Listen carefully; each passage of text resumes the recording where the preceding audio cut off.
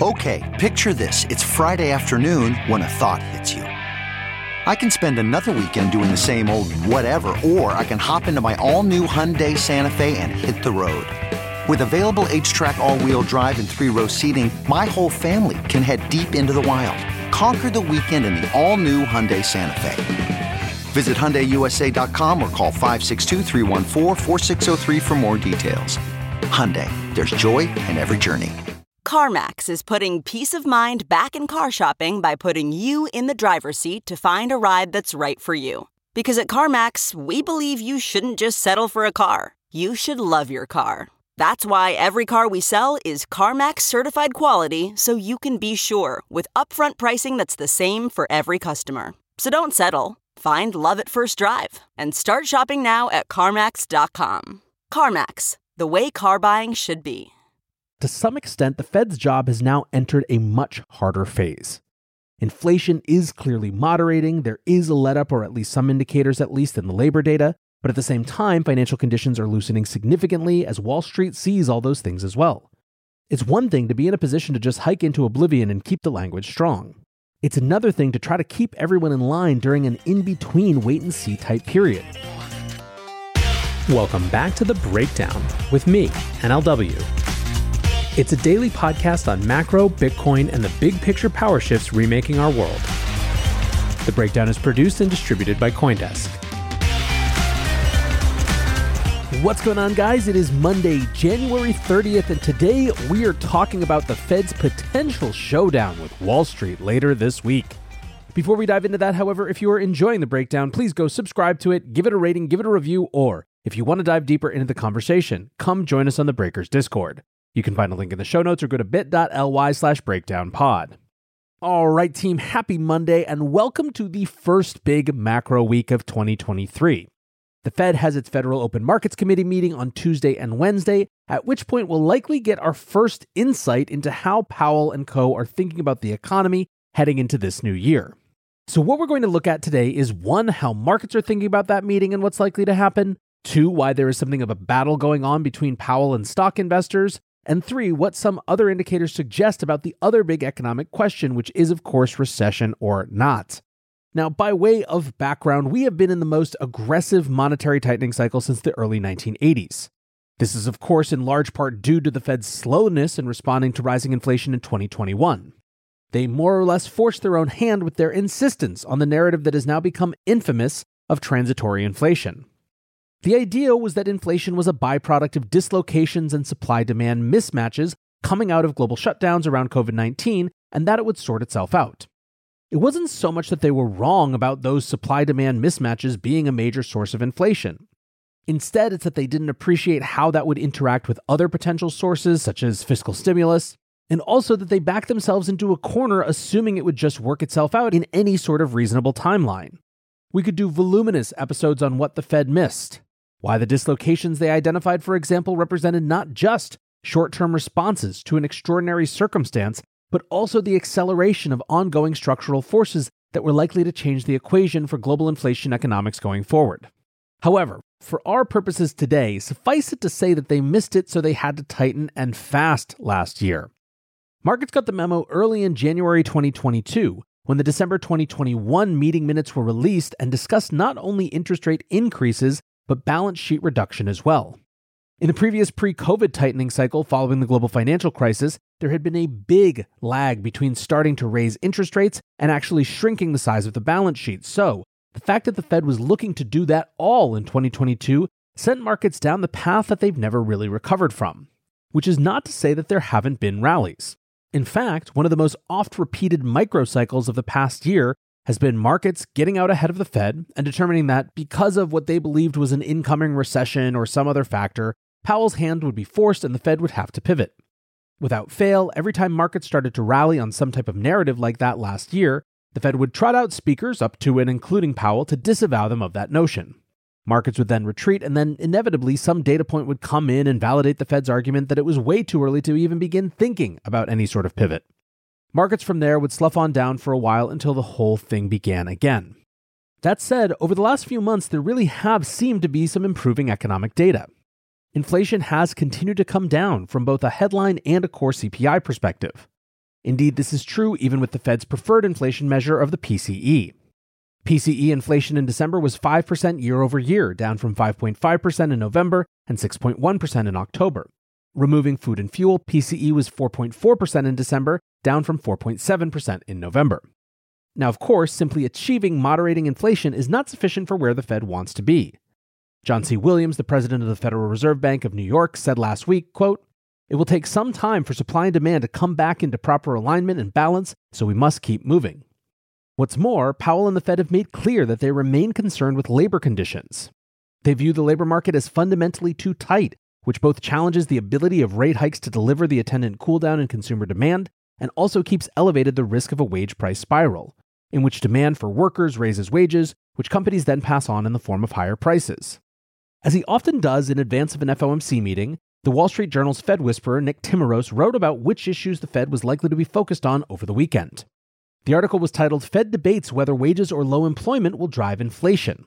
Easing price, wage data are at odds with concerns that the job market is too tight and the economy is operating above capacity.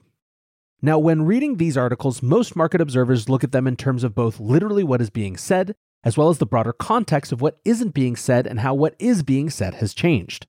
So, for example, when the first line of this piece reads, "Stubbornly high inflation is finally easing as supply chain disruptions fade and interest rates at 15-year highs put the brakes on demand," now Federal Reserve officials have voiced unease that prices could reaccelerate because labor markets are so tight. When markets read that, participants see not only a wage price spiral type concern, but an anticipated shift in Fed narratives that says, yeah, we agree inflation is coming down finally, but this other issue around the labor markets is now coming into view as the big concern. Now, in this piece, Nick expands upon something he's been noting for the past several months, a division forming within the Fed, which has operated largely in lockstep behind Powell over the last year. Well, over the past few months, this division was characterized as between doves and hawks, with the hawks nervous about stopping too soon and the doves wanting a pause to let previous rate hikes work their way through the system. In this latest piece, the division is given even more specificity in terms of the fundamental ways in which those camps view how to look at inflation. At core, Nick says the doves are looking at it in terms of bottom-up numbers of prices and wages, which are moderating, while hawks look at the top-down economic performance. Quote, "At issue is what's the right way to forecast inflation? A bottoms-up analysis of recent readings on prices and wages that puts more weight on pandemic-driven idiosyncrasies, or a traditional top-down analysis of how far the economy is operating above or below its normal capacity?" Now, going a little further, here's how Nick Timiraos describes those traditional models. Quote, "The workhorse models that Fed and private sector economists use to predict inflation compare the country's total demand for goods and services with their total supply as represented by the output gap, the difference between actual gross domestic product and potential GDP based on available capital and labor. They also lean on the Phillips curve, which predicts that wages and prices rise faster when unemployment falls below some natural sustainable level." Interestingly, however, Timiraos is pointing out, and this is something that seems at once obvious but hasn't actually been particularly present in Fed discourse, that these models may be having their validity called into question by changing fundamentals of the economy. In other words, there is an acknowledgement here, even if haltingly, that some of the changes wrought by recent disruptions aren't likely to unwind anytime soon, if ever, which gives credence to those who think that the Fed should put less stake in those traditional top-down models and instead focus on more direct indicators. From the Timiraos piece again. Since an overheated labor market is likely to show up first in wages, many officials see those as a better proxy of underlying inflation pressure. Wages reveal what employers think they can recover via prices or productivity and what workers expect given their own cost of living. Anyway, however you slice it, there is a lot of focus on labor. And again, since the December FOMC meeting, there are a few indicators that labor demand is softening. These include declines in temporary hiring and hours worked, but it remains murky and much debated. Meanwhile, what is clear is that financial conditions have significantly loosened in the past few months. In other words, capital has been more available, which is the opposite of what one would expect to see in such an aggressive tightening cycle. And indeed, these conditions could have a big impact on the Fed's thinking. The Financial Conditions Index is a measure taking in a number of indicators indicating the value of financial assets, interest rate levels, and exchange rates. A variety of different institutions have tracked financial conditions since the early 1980s. Since October, financial conditions have been loosening at a rapid pace, to the point where conditions are now looser than when the Federal Reserve began hiking interest rates in March. These rapidly loosening financial conditions led some commentators to suggest that the Fed should shock the market with a larger than expected interest rate hike this week. In an op-ed for Bloomberg last Wednesday, Mohamed El-Erian said, quote, financial conditions have loosened significantly and, by some measures, are at levels that prevailed last March when the Fed initiated its hiking. These are strong risk management arguments in favor of another 50-point increase. That, however, is far from the consensus. At this point, a 25 basis point hike is priced in. And yet commentators are starting to suggest that the big story of this meeting may once again be hawkish Powell versus the markets. The last time in this hiking cycle that financial conditions got loose like this, Powell scrapped his planned speech at the Jackson Hole Conference in August and came instead with a curt 8-minute speech basically telling markets to stop getting ahead of themselves. So with that in mind, here's today's leading headline on Bloomberg. Fed's Wall Street clash sets stage for Powell's hawkish message. FOMC is worried that markets may be missing its rate message. The article begins, despite 2022's slew of interest rate hikes from Chair Powell and colleagues, financial conditions are the loosest since last February, as investors bet fading inflation will allow the central bank to soon cease raising borrowing costs and then cut them later this year. That's likely wishful thinking as far as Powell is concerned, and he has a clear incentive to push back against the trade given rising stocks and bonds could fan the very price pressures he wants to restrain. End quote. Now, my read on the December meeting minutes released this month was that this was exactly the thing that Powell was worried about. In other words, Wall Street exuberance not just not getting the memo he was trying to send, but actively undermining it. In a few instances, this message has continued this month. Dallas Fed President Lori Logan, speaking on January 18th, cautioned that policy could respond if financial conditions ease further in response to a slower pace of rate increases. Quote, "If that happens, we can offset the effect by gradually raising rates to a higher level than previously expected." But the markets aren't buying it. Economists Martin Adimmer and Bjorn Van Rohe say for the Fed, with financial conditions loosening, the burden of controlling elevated inflation falls increasingly on hopes for favorable supply shocks. If that doesn't happen, our model suggests Powell and co. have more work to do to convince investors they're serious about getting inflation back to their 2% target. End quote. Indeed, there is a gap between what the markets and the Fed think about the terminal rate. Markets are pricing in a 0.25% hike this meeting and a 0.25% increase in March, with the peak being 4.9% by May and June, falling to below 4.5% by the end of the year. The Fed's December projections had 17 of 19 officials projecting rates above 5%. So now the consensus view is starting to be that this week's meeting will be a combination of the expected 25 basis point hike, but with harsh words to go alongside it.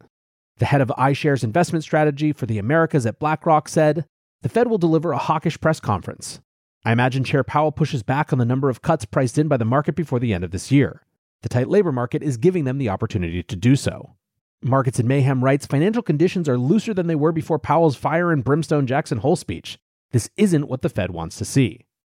Brent Donnelly from Spectrum Markets says the Fed says it'll keep financial conditions tight. The market has now called bullshit. Your move, Fed. Raise or fold. Join CoinDesk's Consensus 2023, the most important conversation in crypto and Web3, happening April 26th through 28th in Austin, Texas. Consensus is the industry's only event bringing together all sides of crypto, Web3, and the metaverse. Immerse yourself in all that blockchain technology has to offer creators, builders, founders, brand leaders, entrepreneurs, and more. Use code BREAKDOWN to get 15% off your pass. Visit consensus.coindesk.com or check the link in the show notes. Now, this discussion of tightening financial conditions has largely taken over from the soft landing narrative, which had started to come back into focus last week. Vince Reinhart, the chief economist at Dreyfus and Mellon, who spent a quarter century as a Fed staffer, said, quote, "Powell wants to write his own page in the history books as someone who, unlike Burns, did not blink and reverse too soon, and, unlike Volcker, did not intentionally cause a recession." Remember, Arthur Burns was the Fed chairman in the 1970s, on whose watch the Fed quit their inflation fight too soon with disastrous consequences, while Volcker is, of course, the titanic figure who ripped rates to 20% in order to crash the economy, cause a recession, and tame inflation once and for all. The point that Reinhart and many others are making is that as much as Powell has invoked Volcker over the last year, it's more likely that he wants to chart his own middle path, where inflation can come down without a recession being mandated. How possible is that? Well, the recession debate absolutely rages on. In an interview with Bloomberg on Friday, Treasury Secretary Janet Yellen expressed concern over recession risk, but also hedged. She said, quote, "I'm reasonably satisfied by the data that I've seen so far, but I don't want to minimize the risk of recession. I'm encouraged because I see inflation coming down. There's more talk about layoffs, but fundamentally the labor market remains quite tight. Still, you're never going to get real hot takes from an official like this, so let's turn to recession Twitter for the real state of the debate.